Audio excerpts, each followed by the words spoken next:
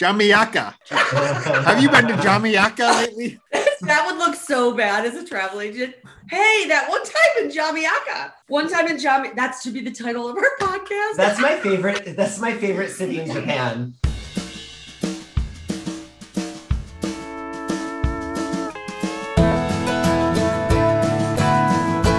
Hey, this is Susan Green. Howdy, everybody. This is Coulter Fleming. And welcome to the Backstage Travel Podcast.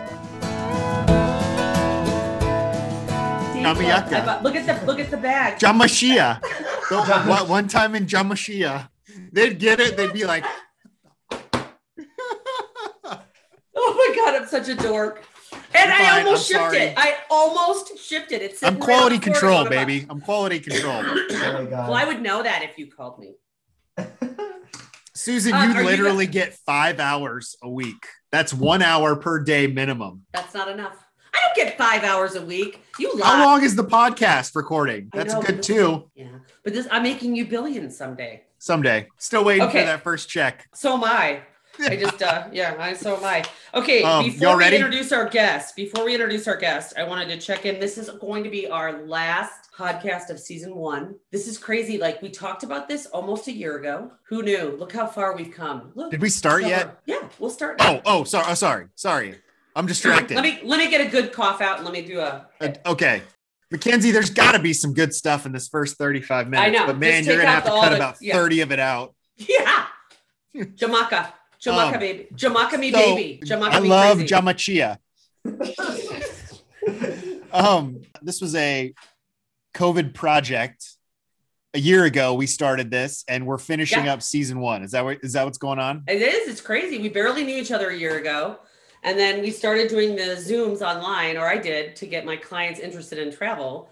And then I kind of joked about it. And then look at how far we've come. And then I look at like how much we have changed. So like from changing our name to changing how we're doing it, to talking about what season 2 is going to be like, to putting an ad on it, to all that kind of stuff. So do you remember in that first episode where all we talked was like basketball and crap like that? Like, I think people listen to that first one and they're sort of like, what is this going to be about?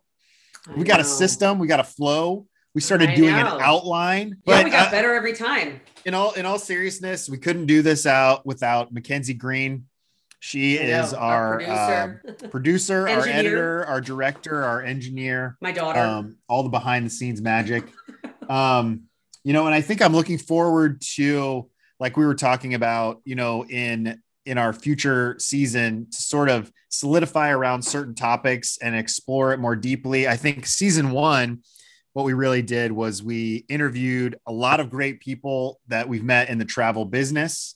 I remember awesome episodes with Project Expedition, Tahiti Tourism, some of our various friends. Yeah. Sort of peripherally talking about travel. We're really funny. You're mostly funny. I'm like a dutiful co-host. I'm the rein it back in guy. We found out that you have a huge problem with towels. I mean, God, where would we be?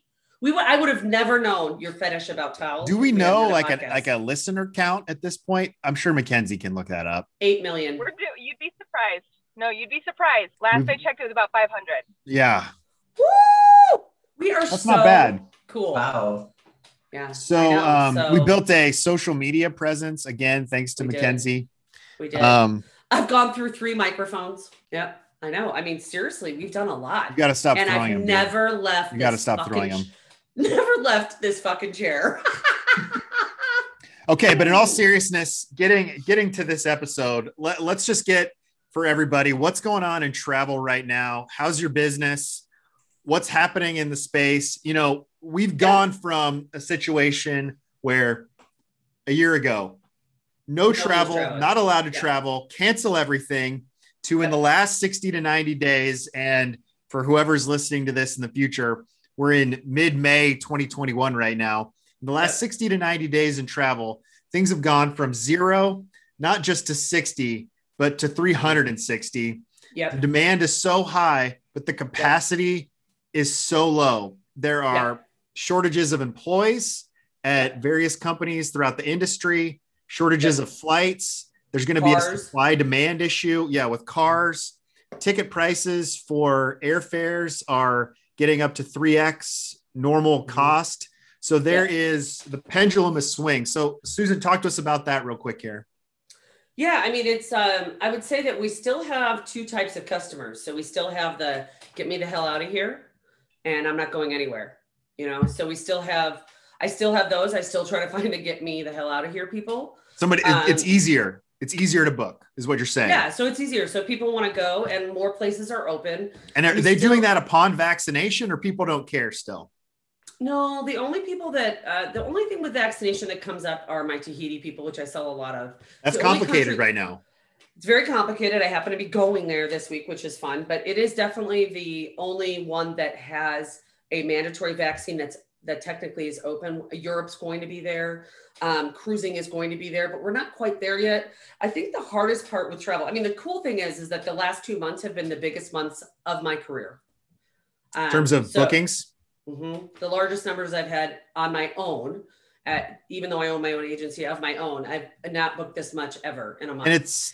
And we're talking about this, it's a good even mix of individual groups. We refer to that in the business as FIT, and individual travelers, and also future groups, correct? So it's a mix of now travel, gotta go, honeymoon, delayed vacation, and also future destination weddings and stuff like that. Is that correct?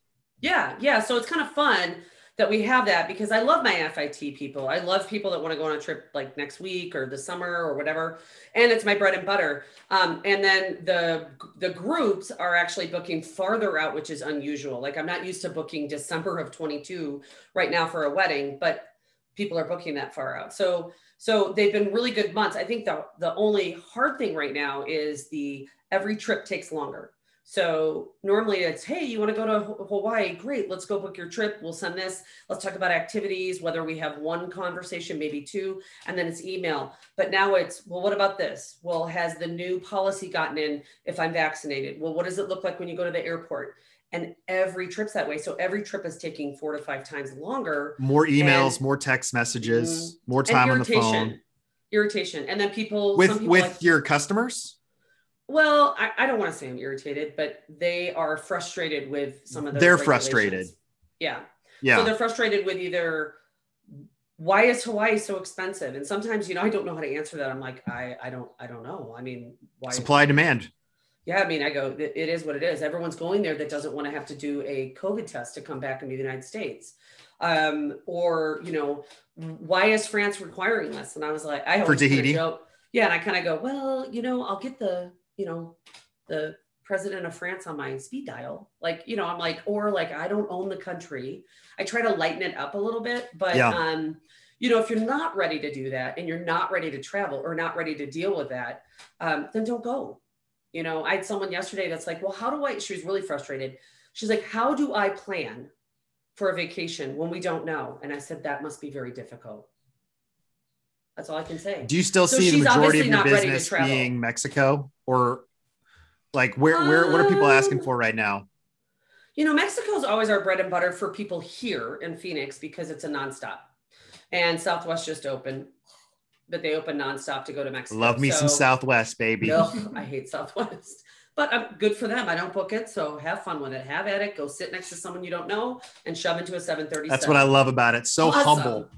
They used to just serve cases of freaking Lone Star beer and Dr. Pepper when you get on. It's the best airline, just the best.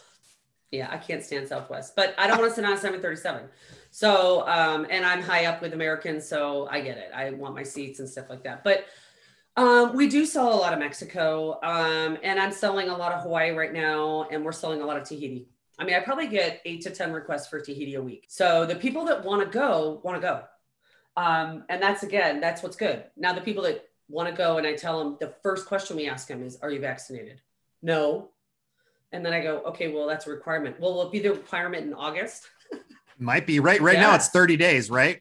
It might be the requirement for the rest of your life. I mean, like if you want to travel anywhere, we're getting to a place where I don't know. I don't know what's going to happen. You don't know. Yeah. So, so all I can tell you is today and act like today is the day before you go on your vacation. So assuming that it's the same, let's plan accordingly. But I don't take on people that are, I mean, I listen, but I don't want to book for people. And, you know, we can offer them cancel for any reason insurance. We always try to do that. Hey, get options. You know, if you're going to go spend $10,000, hey, a couple $100, have an option. But I just had 2 people cancel a trip to Europe this summer. It is open for Greece. They're like, look, we don't want to go. We don't know if things are going to be open. And I was like, I try to show them some stability. Doesn't matter. People are uncomfortable with that. And other people are like, awesome. I can't wait to go. No one's there. It'll be great. It'll all be about me. And I'm like, so I think the biggest misnomer right now that we deal with is there's got to be some great deals, right? They lost a lot of money. They want us to travel. And I'm like, this is not the time to book a huge deal, maybe for Tahiti, but most places are only going up in price. So everything's going up and up and up, or you can't afford to get there because airfare, like right now, Phoenix to Cancun nonstop, $900 for coach, which is probably triple. Yeah, it's 6 months ago. Yeah. So, you know, telling people that, and then they think, oh, well, I'll figure that out on myself. And I'm like, awesome. Have fun with that. Yeah. So I'm grateful. It's been fun. I've said this before. Dan and I had to make a decision about a year ago, about this time, about the beginning of May, was when I started my Zooms, was, do I keep doing what I'm doing? And he's like, what else are you going to do? And I was like, I really love my job. I love what I do.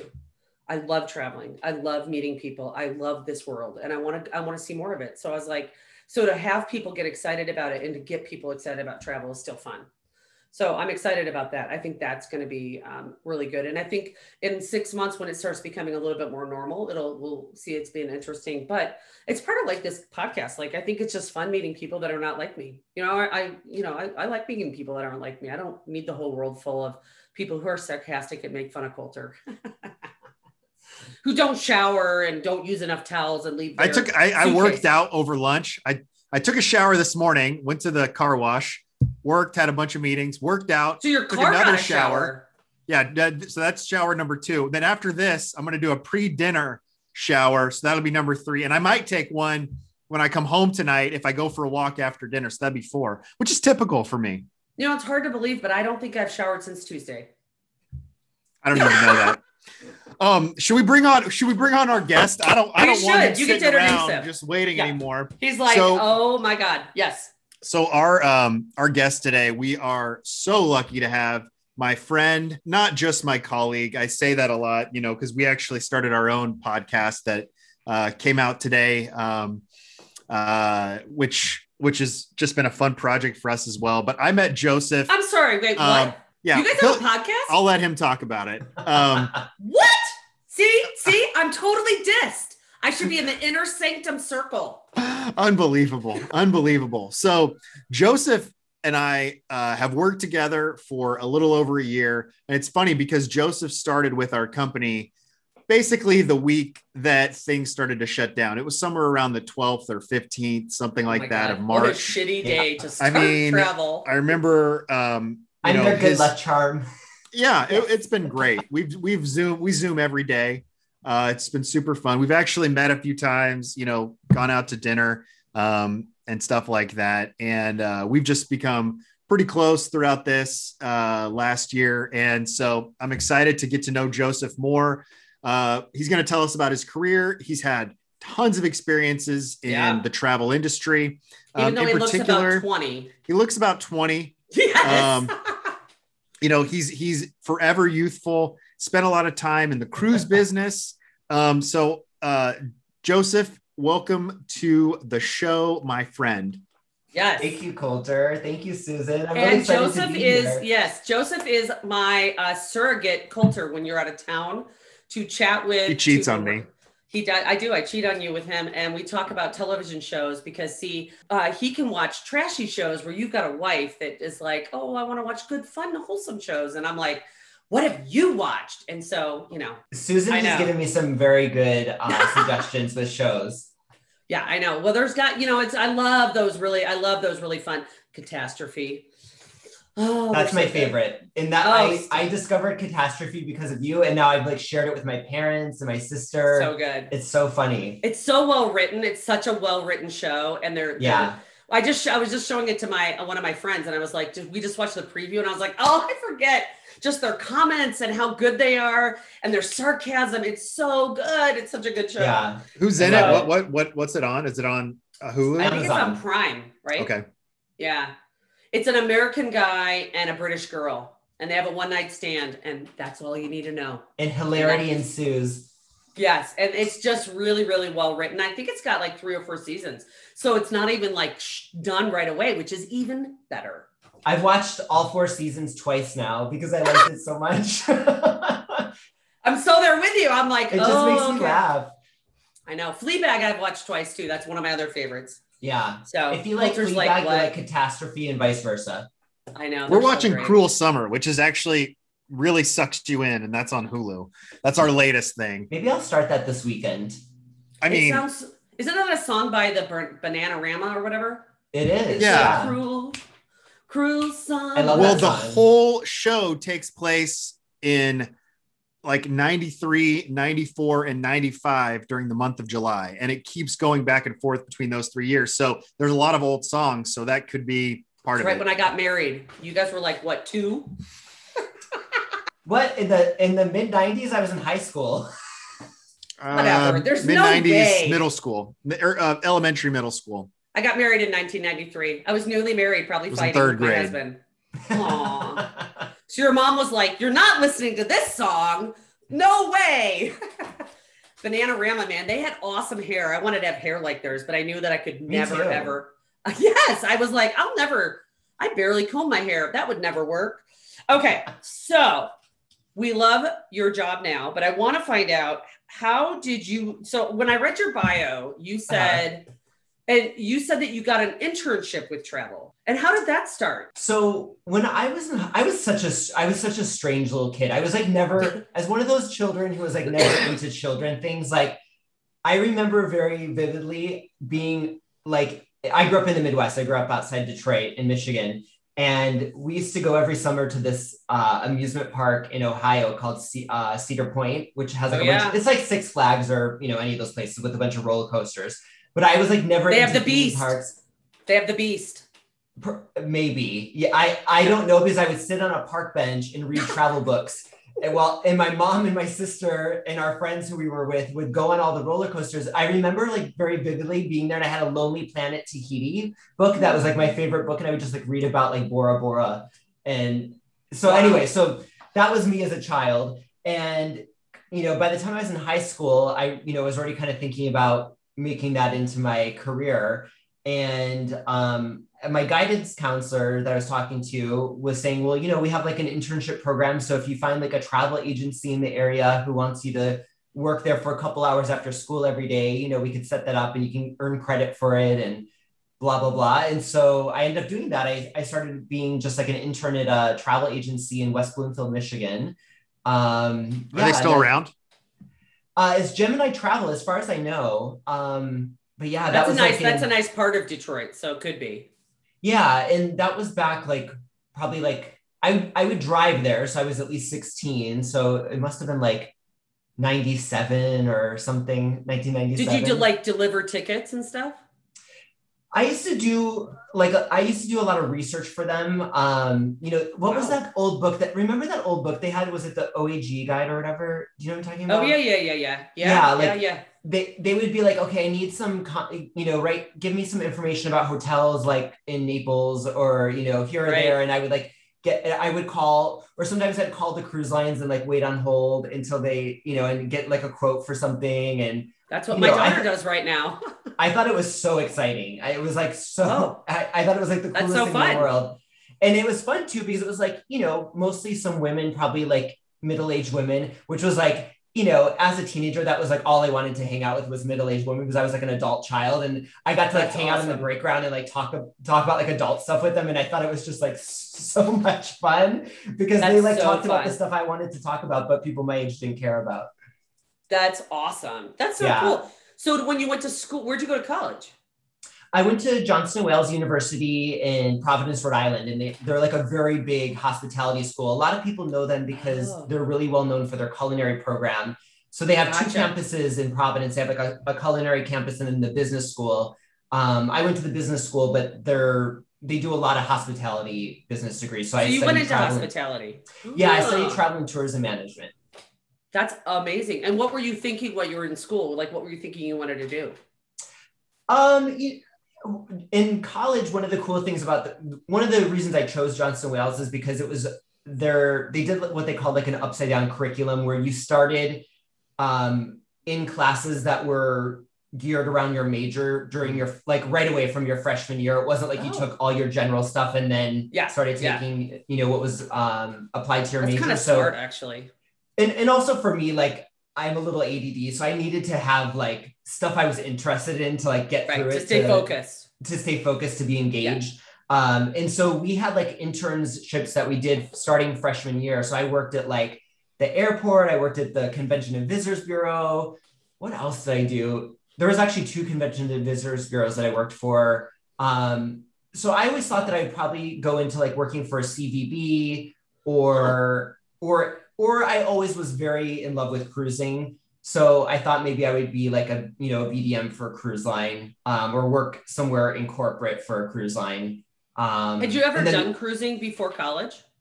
I did one cruise with my parents. Like I had been begging my parents since I was a child to go on a cruise, and I would get all the brochure. Here's another like side note. I had bad allergies, and I'd go get allergy shots when I was a kid every week, and now I'm doing it again as an adult. But there was a travel agency right next to my allergist. And when you get an allergy shot, you have to wait there for 30 minutes to make sure you don't have like an allergic reaction. So I would get my shot and then I'd walk over to the travel agency and I'd peruse their brochures. They probably hated me. I mean, I was like this 8-year-old who was taking all their brochures. Well, they are free, but yes. Yeah. That's so funny. So I would come back with like a stack, like Royal Caribbean, Norwegian, Carnival, and I would just like flip through and I'd like show my parents and be like, we should take this ship on this itinerary. Eventually, when I was 15, they took us on our first Carnival cruise and on the Sensation. And we did, I know. Hey, I was a kid from Michigan in the 90s. I thought it was very That's cool. very true. It's like Kathy Lee Gifford, baby. Yeah.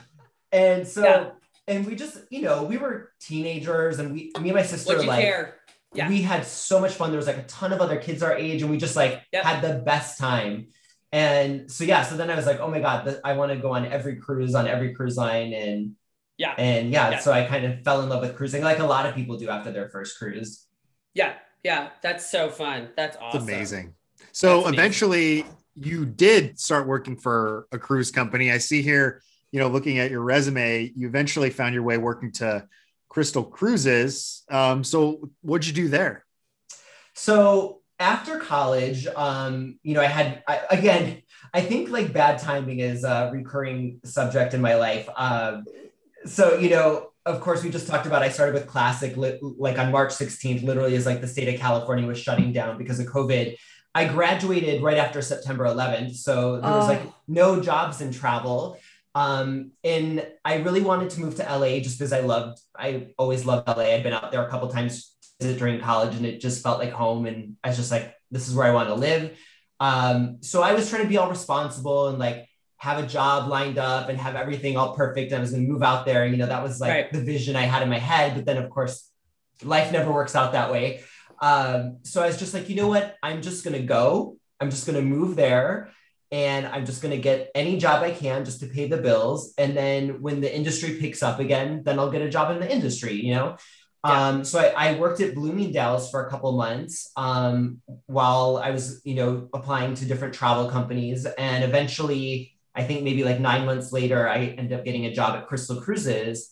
What was my title? It was inside sales. I was I guess just like account executive, I think is what they called it. But I was just basically like an inside salesperson. I assisted the BDMs who were out in the field, which is kind of fun because some of the BDMs that I assisted, I still bump into now when I go, or before COVID, when I would go to events and stuff, I would see the people that I used to be their like assistants. And how would you describe if someone doesn't know what Crystal Cruise is compared to another, because that's a very unique line, right? So what would you say as a Crystal Cruise line? How would you describe that? Maybe the demographic of the people that go on that and what kind of cruise it is? Yeah, I mean, Crystal is recognized as being kind of the premier or one of maybe the two, I would say Regent and Crystal are probably considered, depending on your taste, the two kind of highest echelon premier cruise lines in the world. They certainly win all the awards, world's best at everything for luxury cruising. Yeah. Really high staff to guest ratios, incredible cuisine, really beautiful accommodations, really cool itineraries. That was one of the things I loved about them too, is that they, with smaller luxury ships, they go to some of the ports that the big ships don't go to. They were just a fantastic company, and I really loved working there. And I always joke with people, people would say, well, why did you choose that company or this or that? And my whole thought with being in the travel industry is like, okay, one of the things we love about being in travel is you get to travel, you get nice perks with the company you work for. Right. So my thought was always work for the nicest one, I want to work for the best because that's what I want to go on when I go for vacation, or that's what I want to be able to send my parents on. So, if I'm going to be working for a cruise line, I want to work for the absolute best cruise line. Smart. So I get to go on it when I get to go on vacation. That's why Coulter has me on his team. He only has the best. Yeah. So I've always stuck to luxury. What's interesting though, the luxury world has fewer agents and fewer people that sell it. Not that they don't sell. I know the ships are smaller and stuff like that, but there's less people. Like when I look at that for weddings, there's less travel agents that sell luxury for weddings. There's a ton of them that sell middle and below, tons, but there's not a lot that sell the higher end. So I think that when you learn a product, you learn it really well. Denise, who now works with TD Tourism, she met her husband and they both worked on it. I don't know if you know her. I can't pronounce her last name. They worked on board. They worked on board for years. Okay. Yeah. I'll have to introduce you guys. She lives near you. Now, here's the big question. How many towels do you use when you take a shower? Like per shower? Yes. One. Just one. He uses two and he doesn't reuse them. I'm like that with my face. So like when I wash my face at night, I will only use that towel on my face and then it's gone. But my shower towel, I try to use like maybe 2 or 3 times. I try really hard to be green, but I'm a little bit like... No. Coulter give a shit about the environment. Coulter cares about himself. He uses 2 towels 3 times a day. That's 6 towels in one fucking day. Wow, that's a lot. And he's not a girl. He doesn't have any hair. See, wow, I am an environmentalist. I don't shower a lot, and I'm an environmentalist. Look at how good I am for the earth. Totally. Did you go on many Crystal cruises during your time working there? Yes, I went on 2. I did. Okay, so they were both amazing. Geez. I can't remember which order they happened in, but one of them at the holiday party, they did like a bunch of raffle prizes. And I was like the new kid on the block. I had just been there long enough to like win a prize because they had like some minimum, I think, for that. And I had been dying to go to South America for the longest time. I really wanted to go to Rio and Buenos Aires. And I won specifically first class tickets it was American Airlines, 2 first class tickets only to South America. So there was no place else I could use them. So it was like perfect. So I flew down to Rio with my best friend, spent a couple days in Rio, and then I timed it so that one of our ships, the Crystal Symphony, was in port. And then we sailed on the Crystal Symphony down to Buenos Aires. We sailed down to Buenos Aires and spent a couple of days there and then flew home. It was so nice. We were like in our 20s and we were like flying first class international Crystal cruises. We stayed at the Faena in Buenos Aires, which is an incredible hotel. I like wrote them like a letter. I was like, hi, I work for Crystal Cruises and I have an IATA card. Do you guys have any industry rates? And that hotel had just opened. That hotel for those of you who don't know the Faena in Buenos Aires, it's like this really cool boutique hotel. It was designed by Philippe Starck. It was like an old mill from the UK that they disassembled and rebuilt in Buenos Aires. And it had just opened and it was like insane. And I just remember that we would lay by the pool and there'd be like a DJ and these people from their spa would come around and give you foot massages with La Prairie lotion from Switzerland. And I was just like, this is like, it was like, I want that. It sounds like the fanciest trip ever. I was like living, this was like everything like childhood me had ever fantasized about was like this trip. And so, yeah, so that was amazing. And then the other Crystal cruise I took was to the Mediterranean, and I took my whole family, my sister and my parents, and we did Rome to Venice, you know, south of France, Italy, Croatia, and then ending in Venice. So that was like, that's awesome. Incredible. Yeah. I want to win a prize. I want to win a prize. Didn't you just win like a couple prizes? I did, but I didn't win it from you. What about Africa? I'm going to both. Okay. And but I didn't win it from you. That's what I'm saying. I don't get a plaque. How many free trips are you taking this year? Okay. Like 4? As I earn them. Okay. All right. Okay. All right. Back to Joseph. Yeah. my Tahiti trip I earned by being the #1 improved seller. My Kenya trip was a drawing. I will say that. And then my other trips I earned by booking. So as I tell my other haters in the world, we all choose our career. I promise you probably wouldn't have chosen my career last year. Haters gonna hate. Haters gonna hate. I am not a singer. I would like to be. You know, when I die, I'm going to get in heaven and I'm going to be able to do flip-flops like Mary Lou Retton and sing. Those are my 2 things. Those are the 2 things I can't do at all that I really want to do. Maybe I'll be able to shower better and do my hair. But is there like, do you have a thing, Coulter, that like you're like, if I could, like I always wish I could, but I just can't. Like you want to play the guitar or something like that? Like, is there something out there that like it's a hobby? Or well, like I cannot sing. I can play a lot of instruments. I played piano for 13 years. I can play guitar. I can play almost any instrument I pick up. I have a musical ear and I have a awful singing voice. So, you know, it's not really going to happen. But I'd love to sing. I really like to sing. I really wish I could sing. Like it would be like a passion of mine. Like I would love to be able to like, you know, be a singer. I'd love to be a stand-up comic. I've never. You could do that now. Right. Because I think, you know what I think? I think I should go find something where I can be criticized more. Wait, Susan, I'm such a dingbat that when you said I want to do flip-flops like Mary Lou Retton, I thought you were talking about like sandals. And I was like, couldn't you have just been wearing sandals for the past year when you were working from home? Like, who's telling you that you can't wear sandals? Yeah, I know. I'm in bare feet. Wear your flip-flops. Let's see, bare feet. They're clean, by the way. They're very clean. There's nothing that you want to do, Coulter, that you're like, oh, you're totally contented with what you've done. You don't have a secret dream somewhere way deep down inside that heart of yours. Come back to me. Joseph, do you have one? Like a dream in the sense of like a talent that I wish I had. It's something you wish you could do that you are like, you know, if like, okay, you guys are a lot younger than me. Well, I guess you're in your 40s. And I look back and I go, so I wanted to be a DJ, hence I have a podcast, which I want to hear about yours, that I didn't get told about by, you know, his #1. So let's just go there. But like, you know, I look back and I go, I really wish I could have been a gymnast. I was not coordinated that way. I played tennis for 20 years and I really wish I could sing. You never think about those things? You know, I feel like that's one of those things I always say like, oh, wow. Like when you see someone do something and you're like, oh, I wish I could do that. But now I'm like drawing a blank of like, what was an example of a time that I said, I wish I could do that? I think one is like people who are like incredible dancers. I used to be like a somewhat good dancer when I was younger, but I feel like I completely lost it. Like I don't know if I don't see that. I don't know if it's just that like I'm old and tired now, or I just don't have like that confidence that you have when you're like in your 20s, but I just can't do it like I used to. And I still see people who are so good at it regardless of their age. And I'm like, I wish I had stuck with that a little bit more because it's one of those things I feel like you lose.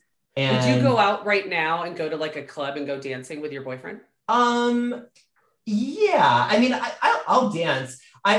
As random as this is, I really only like to dance to hip hop. Like I really like hip hop, R&B, rap. That is like, I have like a super, super broad, like interest in music. Like I really like everything from like classic to like hip hop. But as far as like what I like to dance to, it's pretty narrow. I really like to dance to hip hop because I like that rap lyrics have like, it's like a story and I like acting out the story and rapping as I'm dancing. I actually did. I did that when I was drunk the other weekend, truth be told. Nice. Awesome. The only rap song I can even think that I have on my iPod would be Gold Digger. And that's what, like 15 years old, 10 years old? It's still, it's like oldie, but a goodie. Yes. My son absolutely loves him. So, you know, I'm like, okay, Kanye. I wish I knew how to golf. There you go. I mean, it's not like there's plenty of other talents that I wish that I had back at a pivotal time. Like, you know, throwing a baseball a certain mile an hour, throwing a football, you know, certain distance, stuff like that. But like nowadays, like that's just not how I grew up. A lot of my friends, you know, grew up playing and they played on the high school team. Some played in college and they golf at least once a week. Some do it for business 2 or 3 times a week. And, you know, my family was just too blue collar for that. That was like never something we did. My dad didn't really play.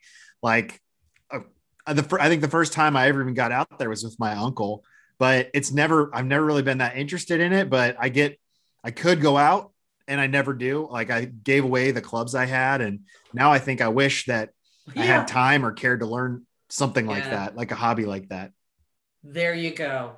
So you work for Crystal Cruises. Now, when I looked at your resume, you said then you went into full ship charter with the LGBTQ community. Is that what you went to right afterwards? Yeah. So after Crystal, I went to a company called Atlantis Events, and they're, I mean, basically the largest LGBTQ travel company in the world. And they've been around, over 25 years now. Maybe it's even 30 at this point. But they do all charters, right?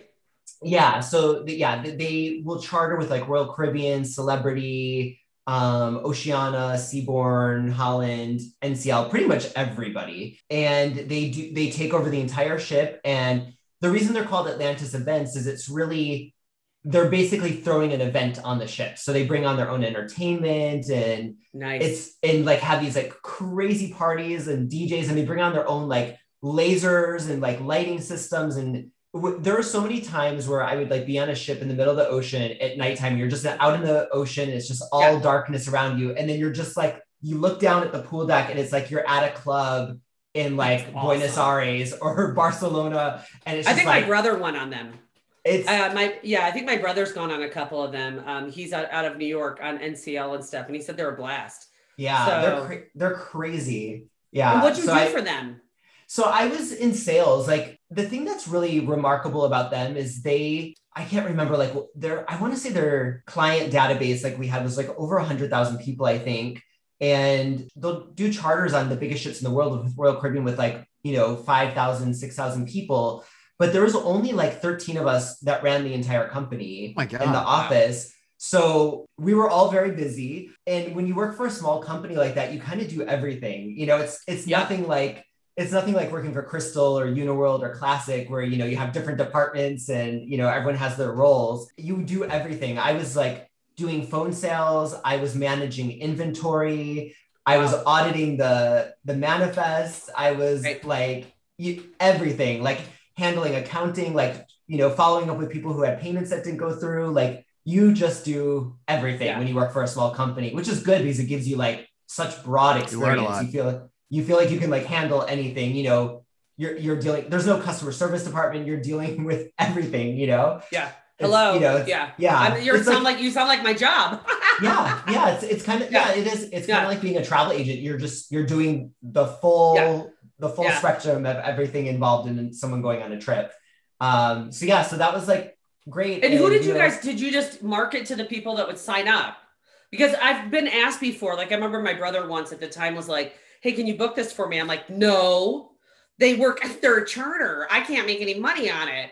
But I was glad he went, but I was like, but there's a lot of other companies that do it, but he wanted to go on the LGBTQ one. And I was like, okay. But there's a lot of companies that go in there. When you go charter the boat, do you guys keep the staff from that cruise line? Yes. Yeah. So the you know, it's like, let's say we charter a ship with Royal Caribbean, all the Royal Caribbean staff is still there like always, but then they would bring their own kind of team on board. So it would be some people from the office, like myself and my colleagues, or we could like suggest friends or family that we think would be fun. And then you're basically like camp counselors are kind of there to like host like the singles dinner or like get the, you know, help set up for the party or this or that. So you kind of have like, depending on the size of the ship, you know, a team of maybe 15 to 25 people, you know, that are there introducing the entertainers on the stage every night. And basically like everything that a camp counselor does the tricky part about it for me is like, since I worked for the corporate office, I would always have to do some of the like more boring stuff, like working at the front desk, for a couple hours a day and taking care of things. So like sometimes I'd literally have to be like at like a toga party, like dancing and like covered in glitter, and then like have to go work at the front desk. Like be like, hi, how can I help you? You lost your cell phone. Yeah. So it was like a lot of switching gears very quickly from like, dancing on top of a table to like, okay, let me find you a different stateroom. Like, what now? I know you're going from Crystal and then you go into the LGBTQ world, but when you look at a charter, I was thinking more of that, like with a charter, is there different rules that apply? Like I'm thinking like, okay, if we go private, like we did a private yacht once, I know. Mm-hmm. But we went on a private yacht. So you get a lot more flexibility of what you're going to be like on this thing that can hold 10 people than if I went on with you guys and you were paying customers and I was paying customer and we were sharing it. Are there different rules when you deal with this charter on like, okay, we have to watch how much people drink or watch how people behave or anything like that? Or is the cruise line still responsible for all that? As far as I know, the cruise line's still responsible for that. What happens on the ship is they still have their security department and everything that's kind of doing their same duties that they would on any other week of the year. Because my brother said some of those were kind of crazy. Oh yeah, like he's like crazy. These are very different, Susan. I was like, they sound fun. Yeah, and the company would always really like put that in our literature and stuff. Like, please be cognizant of the fact that this is still like a ship that belongs to Royal Caribbean, and we still have to follow their rules as far as like safety and protocols and everything like that. Yeah. So they would always make sure that the guests understood that. But yeah, I mean, it's a party. I mean, like, it's rowdy, it's loud, it's crazy, and the cruise lines were really great about like tailoring everything. They would change the hours of the restaurants to stay open later, so like people could stay up late dancing, and then the buffet would be open at 4 a.m. and you could eat like a pound of French fries and then go to bed. And to be young. Or not, because you want to be skinny and everyone there has abs and it's really high pressure. Oh, I bet there were some really hot guys on that boat. It's stressful. Oh my gosh. No joke. I would take like just a protein canister with me, and like half my meals would just be like me shaking a shake in my stateroom because I'm God. Everyone here is so fit. It's just like so much pressure. So funny. I have like a little salad and some water. That's it. Yeah.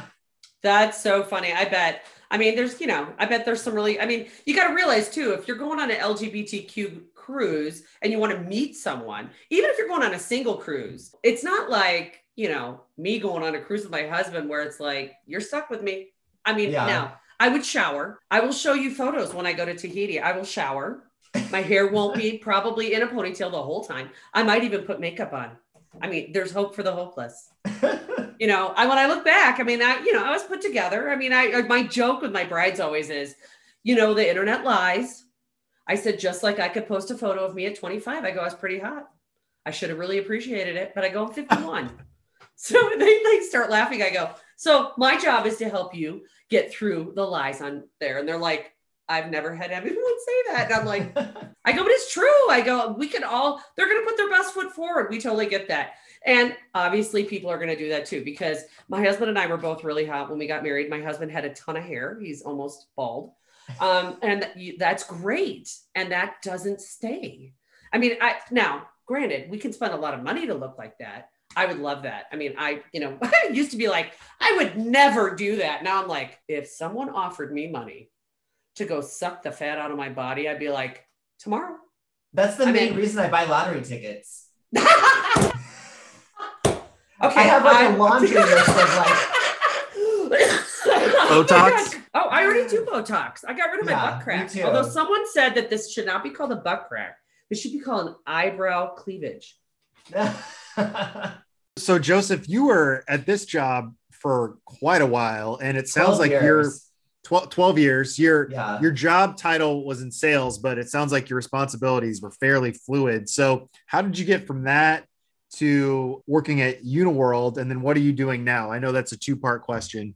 So the Uniworld job came about. It was kind of just one of those things where it was like a friend of a friend knew someone there, and they were looking for a BDM for Los Angeles. And I'd been with Atlantis for 12 years, and at a small company, there's only so far you can go and so much you can do. And, after more than a decade, it was kind of ready for a change of scenery. And Partying on boats in the middle of. And I was just like, I was getting too old for it. I was just like, I was getting to the point where I'm like, I can't go. I'm like, I can't go on any cruises. I'd rather just be here in the office. I don't want to do all the sit-ups and everything to get ready. And then you're like, I could paint those on. I could totally paint those on. I got not eat carbs for 6 months just for a work trip. So it ended up kind of falling into place that I found out about this position at Uniworld, and I became the BDM for Uniworld Boutique River Cruise Collection in Southern California. And that was, even though I'd been in the industry for so long,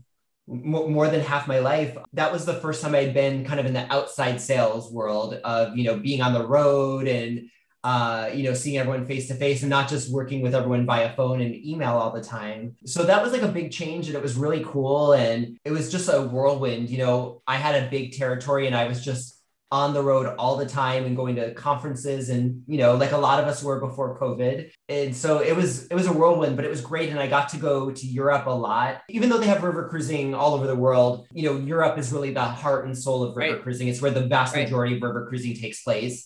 So I got to spend a lot of time in Europe and go there pretty frequently. Like a lot of people in the travel industry, Europe just has like a very special place in my heart, even though I love every place I've ever been. But Europe is just, we all love Europe because Europe has everything in close proximity, and like the food and the culture and the fashion and just everything. And so that was great. I got to spend a lot of time there, and I love being in Europe. And so that was like a really cool job. And I got to meet face to face a lot of the people I've been doing business with, virtually for so long. What was your territory? Now I'm trying to remember. I'm getting confused now with what's my territory now at Classic and what it was then. Kind of similar, except I had San Diego, Orange County, all the way up to Fresno, and then the state of Hawaii.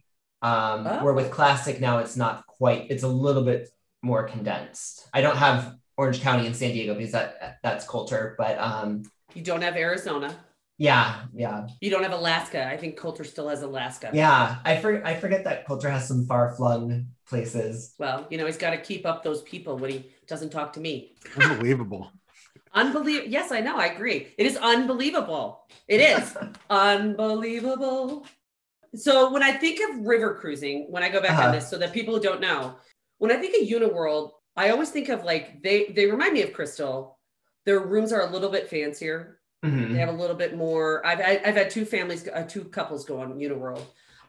What do you think the demographic is for the people that go on Uniworld? Well, river cruising in general has a slightly more mature demographic than I like cruising. That word mature. You sound like you're very well trained. Not older. I'm not older. I'm more mature. Yeah. That makes me better. Yeah. It's a more mature demographic than you have with ocean cruising, because of course it's a little bit more slow paced. I think it appeals to people who are looking for something a little quieter. That being said, Uniworld within the river cruising world is, again, one of the premier luxury brands, ironically, along with Crystal.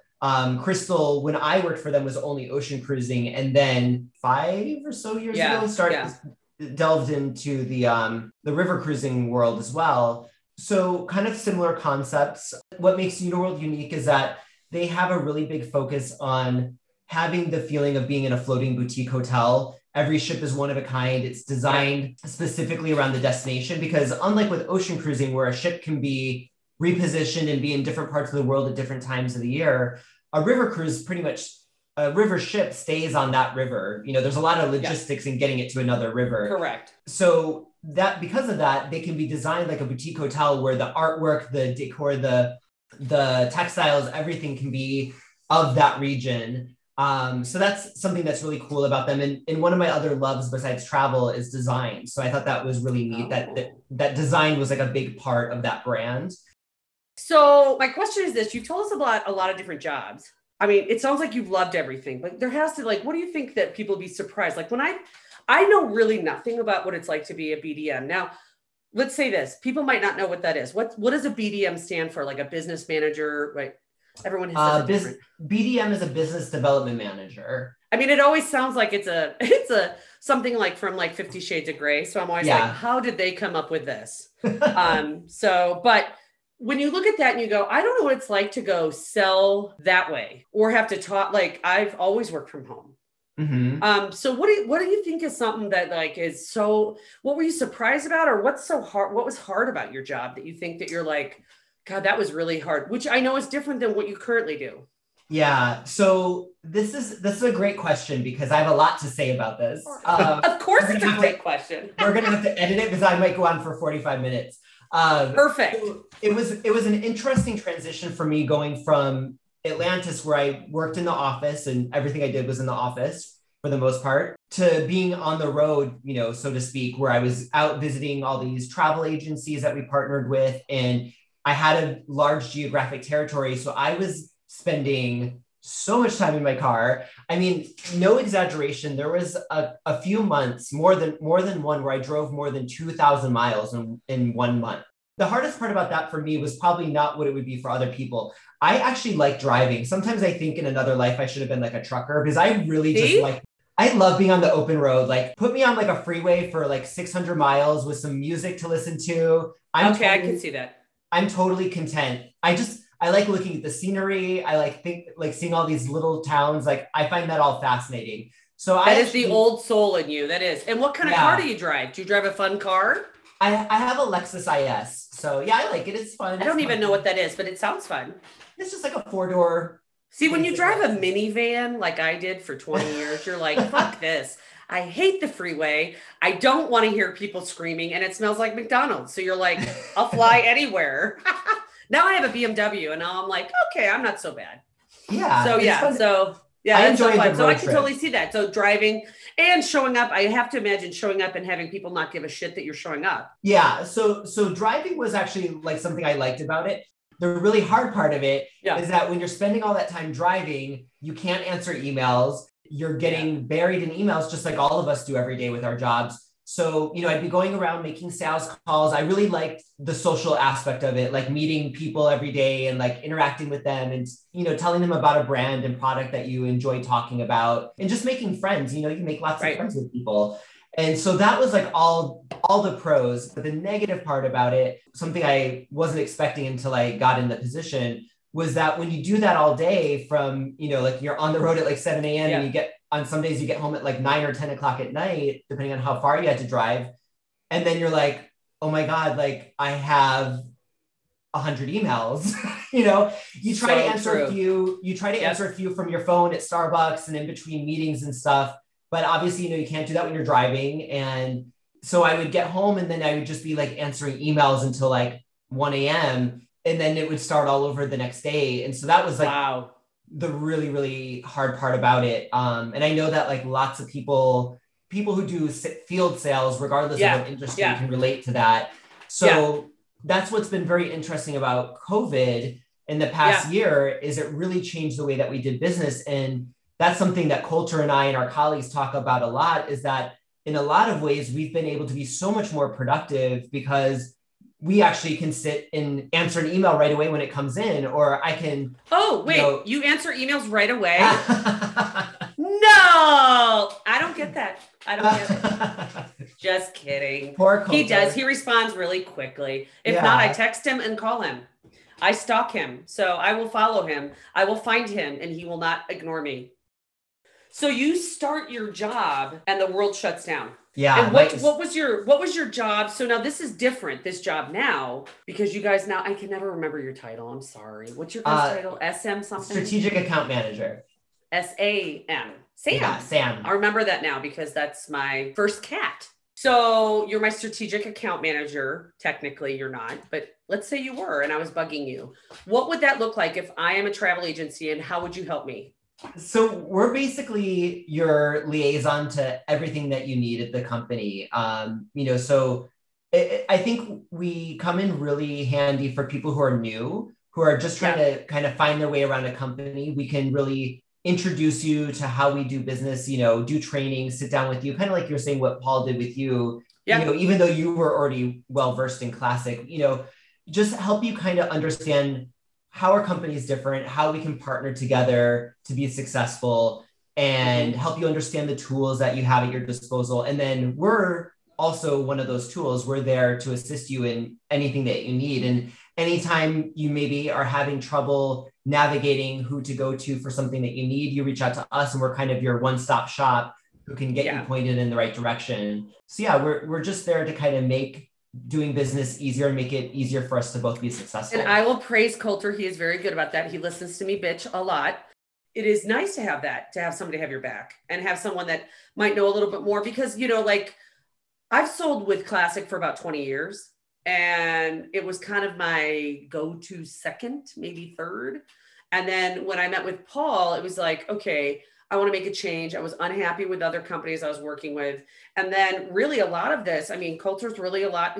I never forget. He's like, hey, I just want to introduce myself. And I wrote back an email right away. I'm like, awesome. I'm like, when can we talk? Because I was like, I was just ready. And then it was like, God, to have somebody that wants to know about my business and know about how to help me grow my team. And I've said this over and over. I don't need free trips because I win them a lot and I earn them.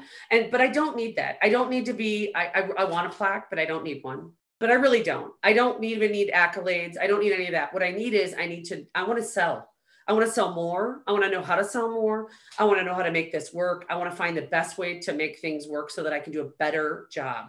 And so I'm like, if you have ideas, he'll help me with, like, we were just talking about this new idea for a phone service where I just toss an idea, it has nothing to do with your guys' company, but he'll be a really good, I tease him and say, he's my CEO or my VP. And I'm like, I'm going to give you a raise, $5. But it is. So it's like, that is, and I know he's my friend also. He's a dear friend and I absolutely love his wife, but I think that is that you get that. And that's one of the things that I think is really good about you guys.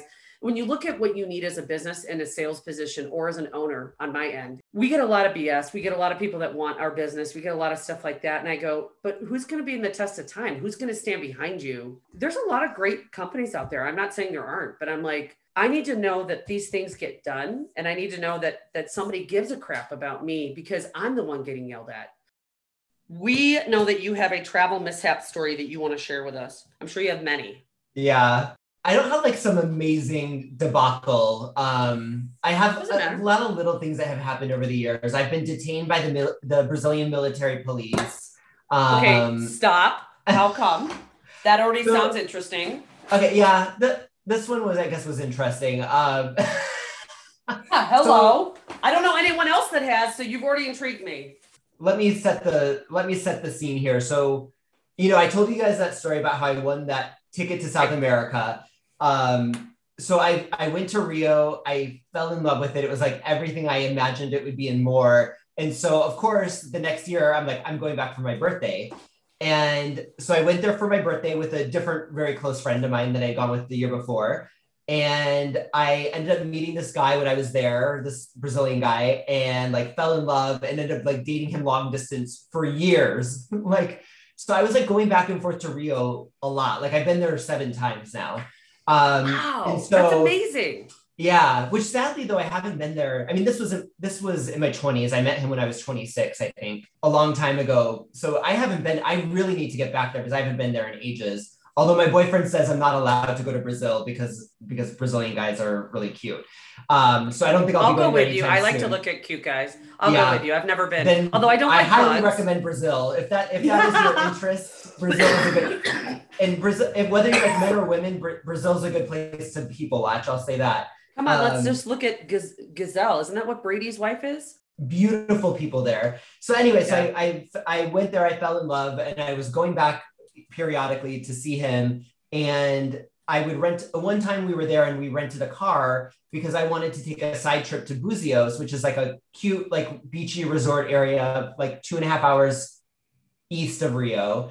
And so one of the things, you know, anyone who's rented a car in Europe probably knows this, but most of it may be different now, but you know, this was 15 years ago, you know, like everything was a stick and I don't drive a stick. So need to, because you could get kidnapped and be taken by the guy that kidnaps you to kill you is going to have a stick shift car. Yeah. But I tell my kids, I go, you got to know how to drive stick because you're going to get kidnapped and then he's going to drive a stick and you're never going to get away. And they're like, thanks, Mom.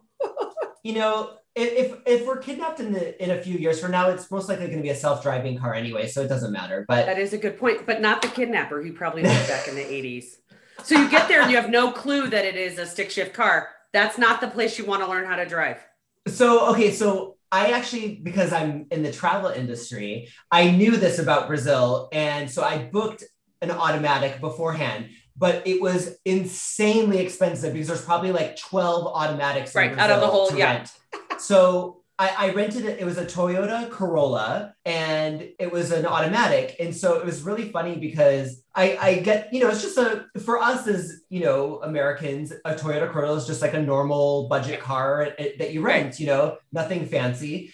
And so apparently like when you're driving through rural Brazil, it was a new one. I guess it was like a nicer one. And it was like, I guess, considered flashy. And oh my gosh, that's hilarious. For this rural area that we were driving through, but probably not in the city, but we were kind of out in the middle of nowhere.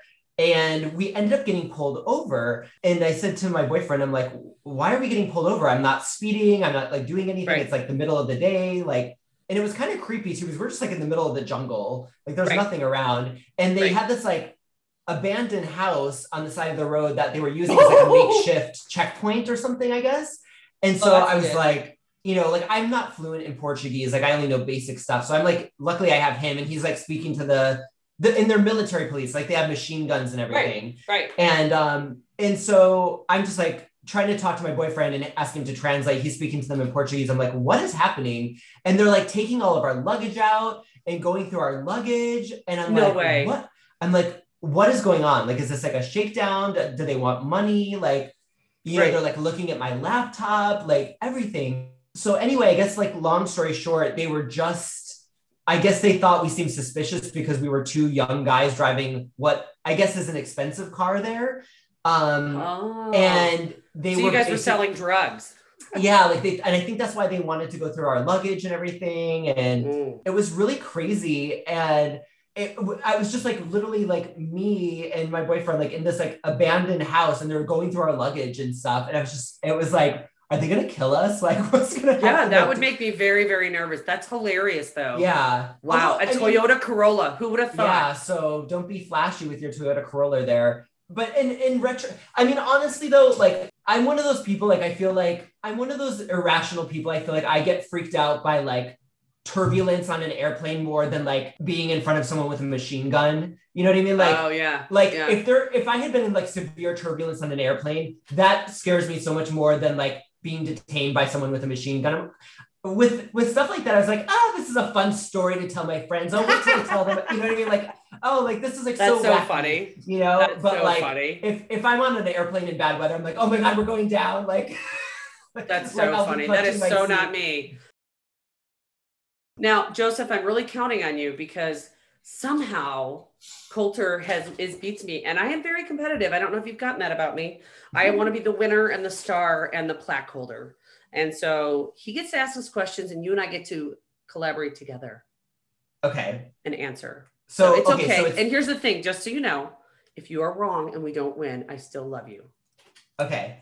So you and I are on a team, Susan. Again, yes. And he's asking us a question and he makes them very hard. So he's a cheater, but that's okay. I still, whatever. That's how Coulter rolls, it's silent but deadly. That's how he rolls. Look at that smirk on his face. Oh, totally. I mess with him. You got this. Mm-hmm. Yeah, now he's looking up harder questions. I know. Yeah. He's like, yeah, fuck this. I'm gonna go creamer. What is the capital city of Brazil? Sao Paulo, Rio de Janeiro, or Brasilia? How do we say? What do we do to like answer? You just say whatever you want, and I'll say I concur. Brasilia. I would have not said that. So good. Yes, I concur. Final answer? Yes. Yeah. That's correct. I would have said Rio. See, I'm a dumbass. I would have not known that. Where's Brasilia? It's inland. So it was one of those capitals. Rio used to be the capital, and then they moved to the capital. And Brasilia is actually like a master plan city. And it was designed, I think it was designed in the 50s. It's very like mid-century modern, kind of Jetson looking. And yeah, it was built in the interior of the country to kind of spur development and growth away from the coast. Very cool. Well, I would have gotten that wrong. So thank you. Ding for Susan. Woo-woo! Number two. Question number 2. Which two South American countries do not share a border with Brazil? Is it A, Venezuela and Colombia, B, Chile and Ecuador, C, Ecuador and Peru? Which two South American countries do not share a border with Brazil? Okay. I know it's Chile. It's Chile and Ecuador. Yeah, that's what I was thinking. Chile and Ecuador. Final answer? Because that's how you get to the Galapagos. That's on the west. Yeah. So 10 countries share their borders with Brazil. Chile and Ecuador are the only two countries in South America that don't. Woo-hoo. Did you hear what Joseph said earlier? He said, bring on the geography. I love that. I'm impressed already.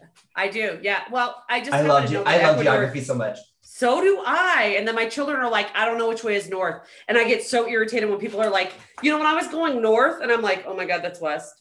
It drives me nuts. I'm like a human compass too. Yeah. I know. As a kid. So have I. That's so funny. You either have it or you don't. We'll get in the car when we go to Europe, and my dad will go to my mom, you're not doing it. Susan is. I can get in a subway and be like, yeah, we're going west. Mm-hmm. Dan will be like, what? I'm like, I'm like that too. I go, that's how we're going to win the Amazing Race. So just know that. Okay. Question number 3. Bring it on. True or false? Rio is the first South American city to host the Olympic Games. True or false? Ooh. True. Wow. Okay. Now wait. Where else would it be?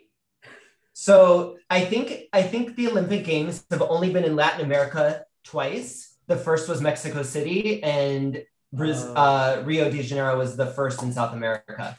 Okay, I go with that answer. That sounds really smart. So even Rio de Janeiro is the first South American city to host the Olympic Games. True. You are so smart. You can play trivia with me any day. How many times has Brazil won the Football World Cup? Come on. Twice, I don't know or about 5 sports. times? I'm sorry. Once, twice, or 5 times? Well, it's not one. I mean, my son had a Brazil flag in his room forever. It has to be 5 times because I know. Wait, the World Cup we're talking about? I don't know. I know nothing about sports. I'd go with 5. I like 5. I just know Brazil is like my son had a flag in his room forever, right? That's black and green and something, right? Yellow. Isn't that Brazil? Brazil has won the World Cup a record 5 times. Yes. And is the only team to have played in every tournament. Woo! 5's my lucky number. Oh yeah. Wow, that we're winning. We're killing it. Do you have one more question, Coulter? You want to try to stump us? This is a tricky one. I think this one's pretty hard. Which other country has more people of original descent living in Brazil than anywhere else in the world? USA, Italy, or Japan? Okay, can you reiterate that? I need to follow that again. Which other country has more people of original descent living in Brazil than anywhere else in the world? It's either Italy or Japan. Not us. Yeah, no, it's not the US. There's a lot of Italians in southern South America, more so I think in Argentina. There's a really large Japanese population in Sao Paulo and Santos. He said Brazil, so he says Brazil, right? You said Brazil, not South America. Brazil. Yeah. I'm thinking gotcha. I'm thinking that the answer is Japan. I'm leaning towards Japan. I would have no clue that it would have a large population there. It's either Japan or Italy, but I'm leaning towards Japan. Okay, final answer. Joseph Barney, you have swept the sweepstakes. The largest Japanese community outside Japan is actually in Brazil. Wow. Yeah. 5 for 5 on really actually tough trivia about you are a foreign freaking country. amazing. Geography and Brazil trivia. Woo, what a way to end the season with a swoop. You can come on anytime. Thank you. You are so smart. That is amazing. That's incredible. I had no idea I've never ever guessed that. But I know very little about South America because all I know is they have a lot of bugs and I don't like big bugs. I don't like bugs. I was always in the city when I was there, so I didn't see too many bugs. You guys this has been so much fun. I cannot believe how far we've come with our podcast. It's been great. I can't wait till we do it again. And you've been a joy to get to know. Seriously, you're welcome anytime. And we are going to try to come out there. I've got to get a photo shoot in with Coulter. I will shower and blow dry my hair before I do that. I'm not going to look like this on the cover of our podcast. You know, when we make billions, Right. I can't look like this. But if I make billions, man, I will have a fucking hairdresser every day. I will have somebody help me. Have like the Unico Essentia spa, like in your house, you know? Oh, fuck it. Hey, well, I won't live here. I mean, I like my house, but I don't want to live in this. I want a smaller home closer to the airport so I can travel. Jamaica. I'm going to send that to you. Jamaica. I can't believe I was going to send that. Great time in Jamaica, y'all. Oh my God. Yeah. Well, the thing is that it's that one time. That one time in Jamaica. That one time in Jamaica. Well, maybe apparently that one time they were wasted. Yeah, good enough. Good enough. kind of Just makes send it with a sense couple if you think beers. They'll be fine. They're booked with classic. There are sandals. It's a Couple sandals red wedding. stripe, you're good. There are sandals wedding. That's hilarious. Backstage Travel Podcast is hosted by Susan Green and Coulter Fleming. Editing, producing, and managing by Mackenzie Green. Don't forget to subscribe on Apple Podcasts, Spotify, Google Podcasts, and more. Visit our Facebook page and send us your travel stories at info@backstagetravelpodcast.com. Susan and her team at Susan's Travel Services have a passion for what they do and want to get you to your dream destination. They're so dedicated to giving you the experience of a lifetime that they'll help you at no cost. To learn more, find them online at susanstravelservices.com.